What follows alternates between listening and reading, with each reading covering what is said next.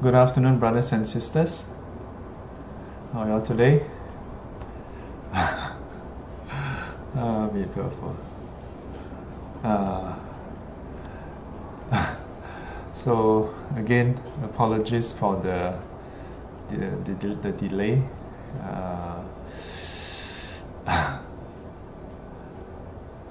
And for causing some of y'all to be worried now. But this is the uncertainty of life, isn't it? Yeah.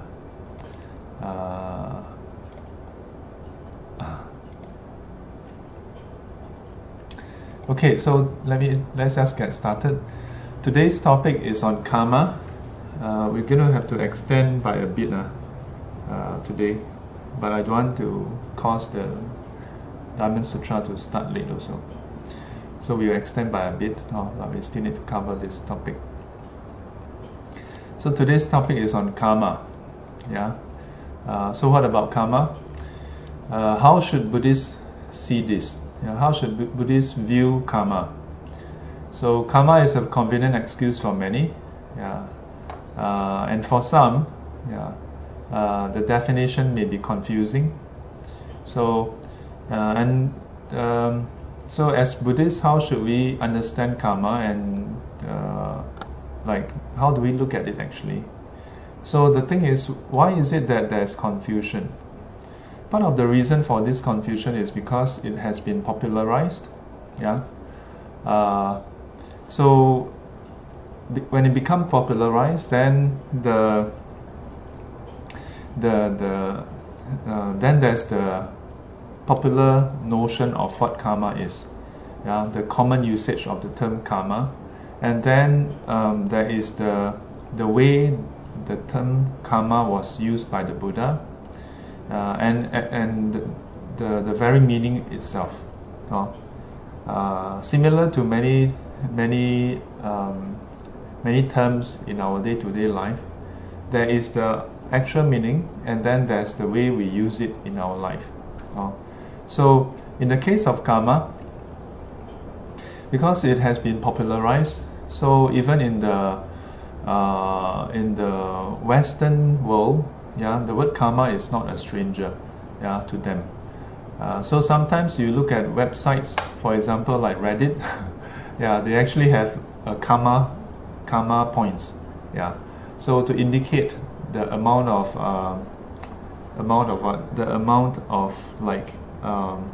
likes that your post has accumulated. So most people attribute the word karma to the accumulation of merits, which they are linked. But the term karma actually, by itself, it refers to action. And in the Buddhist teaching, it refers to intentional action. So when we act with intent, our actions produces a potential. So the actions include bodily actions, verbal actions, and mental actions. So these actions can then lead to other results. So the results is not just the present life results, but also it leaves a potential that, when given the right conditions, would grow and then blossom into a fruition. Be it in this life or in future lives. Okay. So besides that, the word karma in Chinese. Let me just switch to the whiteboard, and then maybe I can write something here. So the word karma is not an English word, but today in the English vernacular, it has also become quite accepted as a common term. I think I can't switch to the whiteboard today. So I'm going to just continue as it is. So I unfortunately then cannot do any more writing. Okay, so the word karma means action, in the Chinese translation, then we use the term 业, ye. So a common phrase is 业障, 业障. Wow, who is this? No, there's a person called Tek Pong Kan, Kan Pong Tek, or Tek Pong Kan. I think this person is needs some love. He clicked on the unhappy face. Yeah, maybe because he cannot hear me. Okay, so the word karma has another connotation, which is in the Chinese Mahayana tradition, we often use the term 业障. Yeah, so karmic obstacle. And whether we use it as the karmic obstacle or talk about karma in terms of past life karma, quite often it has become a black box. Yeah, it has become a convenient reason for whatever things that may happen. What do we mean by that? So, for example, when things don't go our way, then we may attribute it to past karma. So we treat it as a black box. So, like, say, I don't know, like we imagine if there's a box, right? And then so black box is an engineering term, and basically you don't care what is inside, you don't know what is inside, and all you know is certain input produce certain output. Yeah. So in the Buddhist tradition, some Buddhists have started adopting a black box mentality towards karma, treating it as an unknown, where we only know that, okay, now we are getting some results. But is that how the Buddha taught karma? The simple answer is no. The Buddha's teaching on karma focus a lot on present day karma.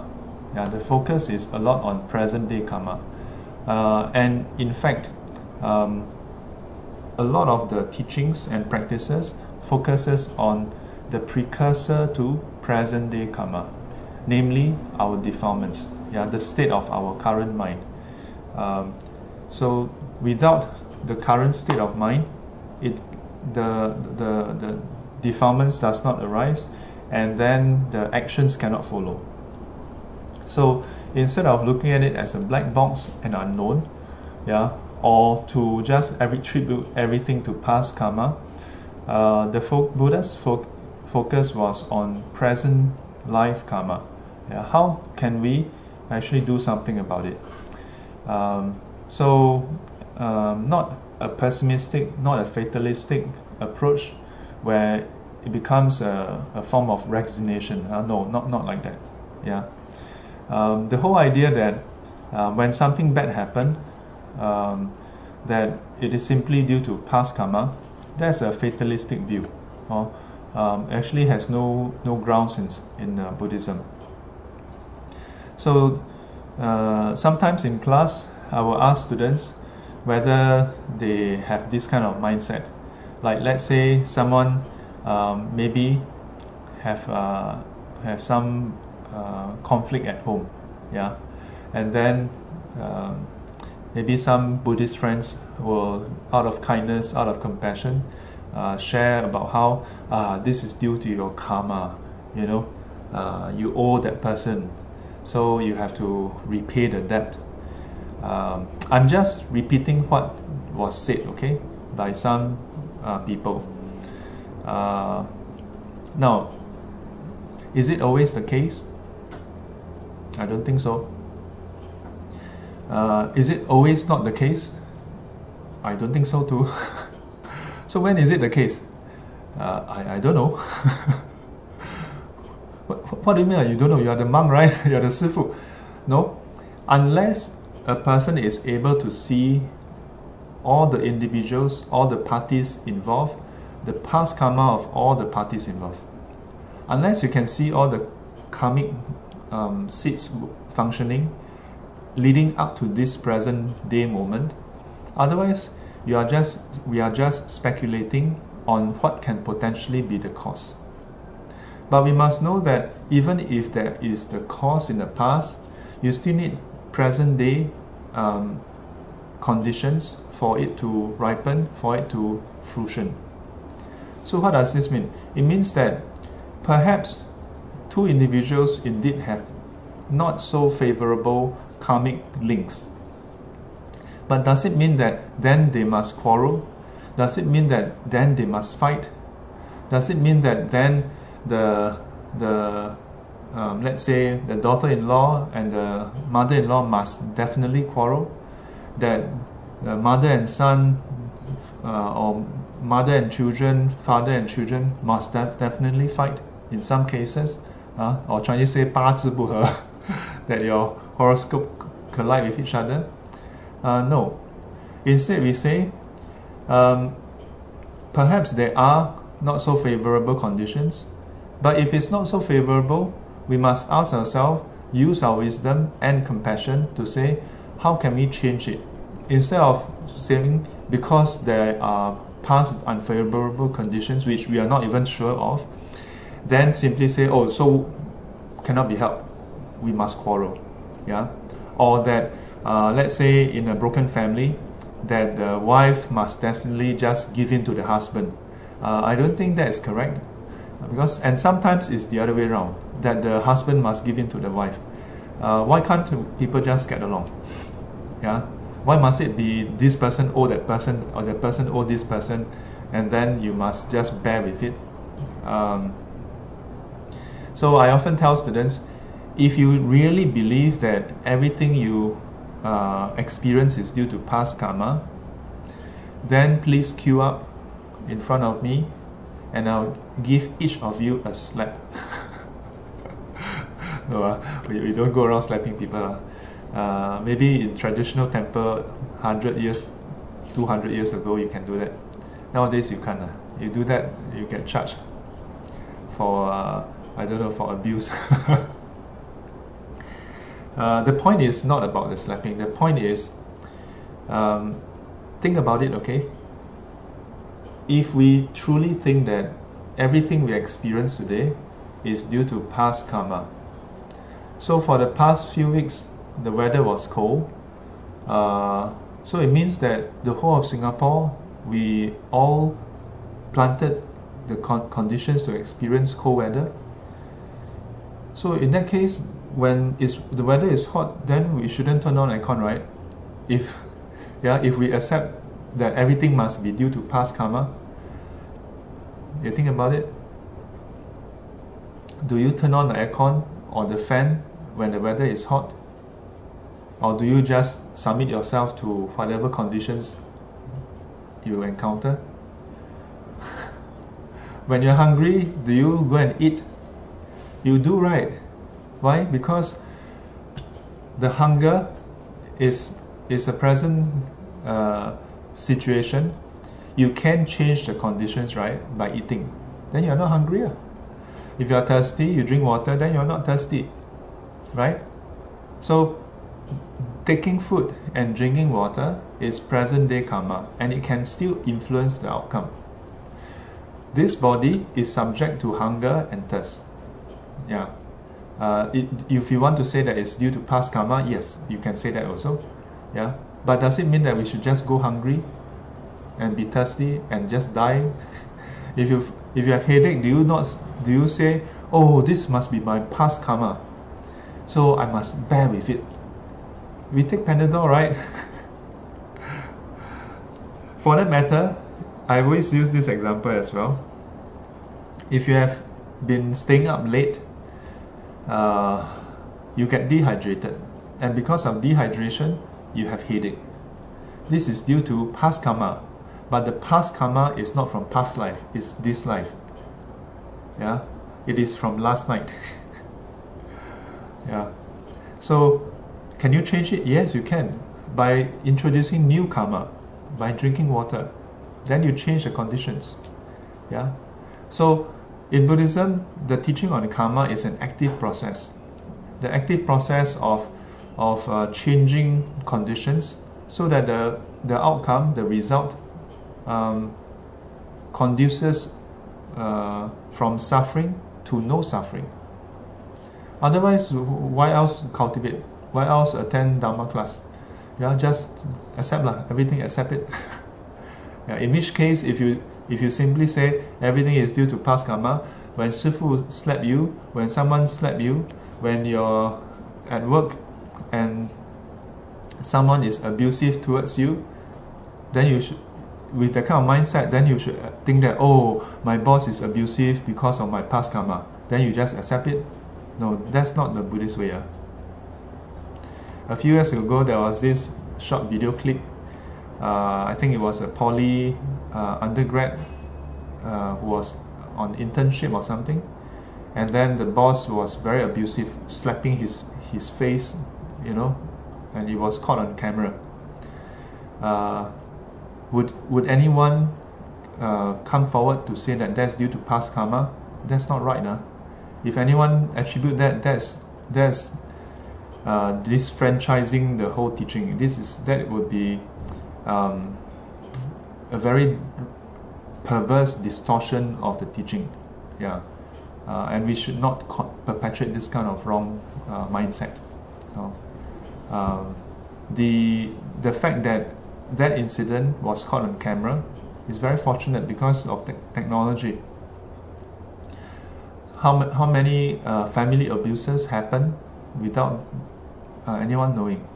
And when the person who was abused in the family seek help, how can we still say that, oh, this is due to your past karma? Especially when you don't know whether it's due to past karma.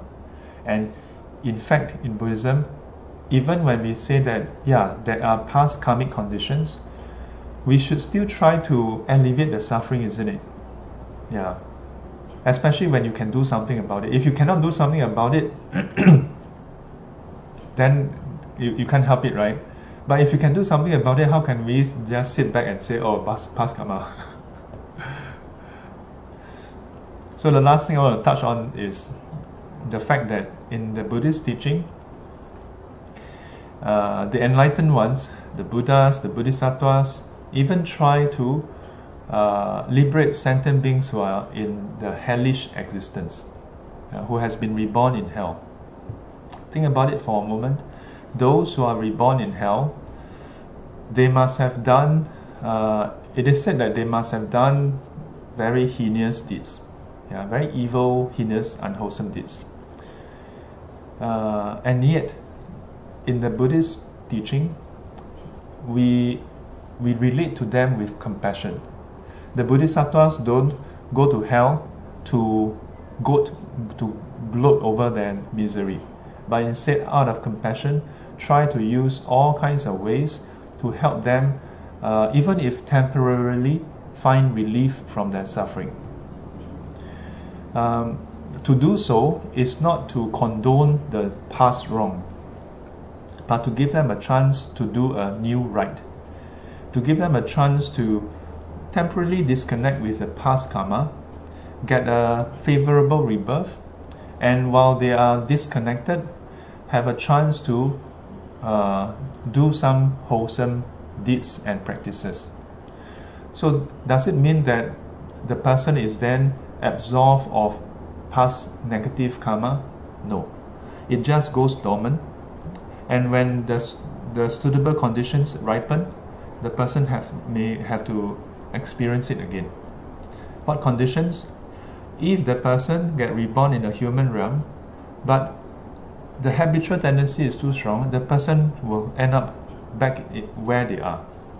But if the person is able to then start cultivating, it may take a long time before that being face that karma again. At which point, maybe that being is enlightened already. Yeah. So my teacher once said that the difference between sentient beings and the enlightened ones, we are afraid of facing our karma. Enlightened ones, they are not afraid. Yeah. When they observe, in the past I have harmed someone, now it's ripening. They willingly face it without fear. Yeah. So in the larger scheme of things, that is the aim of the practice. Yeah. With regards to karmic tendencies. Yeah. That even for those who have done harmful deeds in the past, with full knowledge, we should still try to help them find relief from it, so that they have in the right mental state, right mental capacity to do, to learn the teachings and to change themselves. Yeah. In Buddhism, I cannot emphasize enough the importance of change. Yeah. No matter how small the change is, to give ourselves a chance to change. Yeah. So don't look at the teaching on karma as a stagnant, fatalistic principle. It's not meant to be that way. So if we are able to look at it in an active form, then karma gives us a lot of hope, a lot of opportunities to change. To change what? Change ourselves from greed, hatred, and delusion to non-greed, non-hatred, and non-delusion. Yeah, from suffering to no suffering. Yeah. So, with that, we wrap up for today. Yeah. Again, apologies to those who almost had a heart attack. Yeah. I totally KO just now. Amitabha. Okay, let's do dedication. I cannot switch over. 愿消三障诸烦恼，愿得智慧真明了，普愿罪障悉消除，世世常行菩萨道。阿弥陀佛，起立。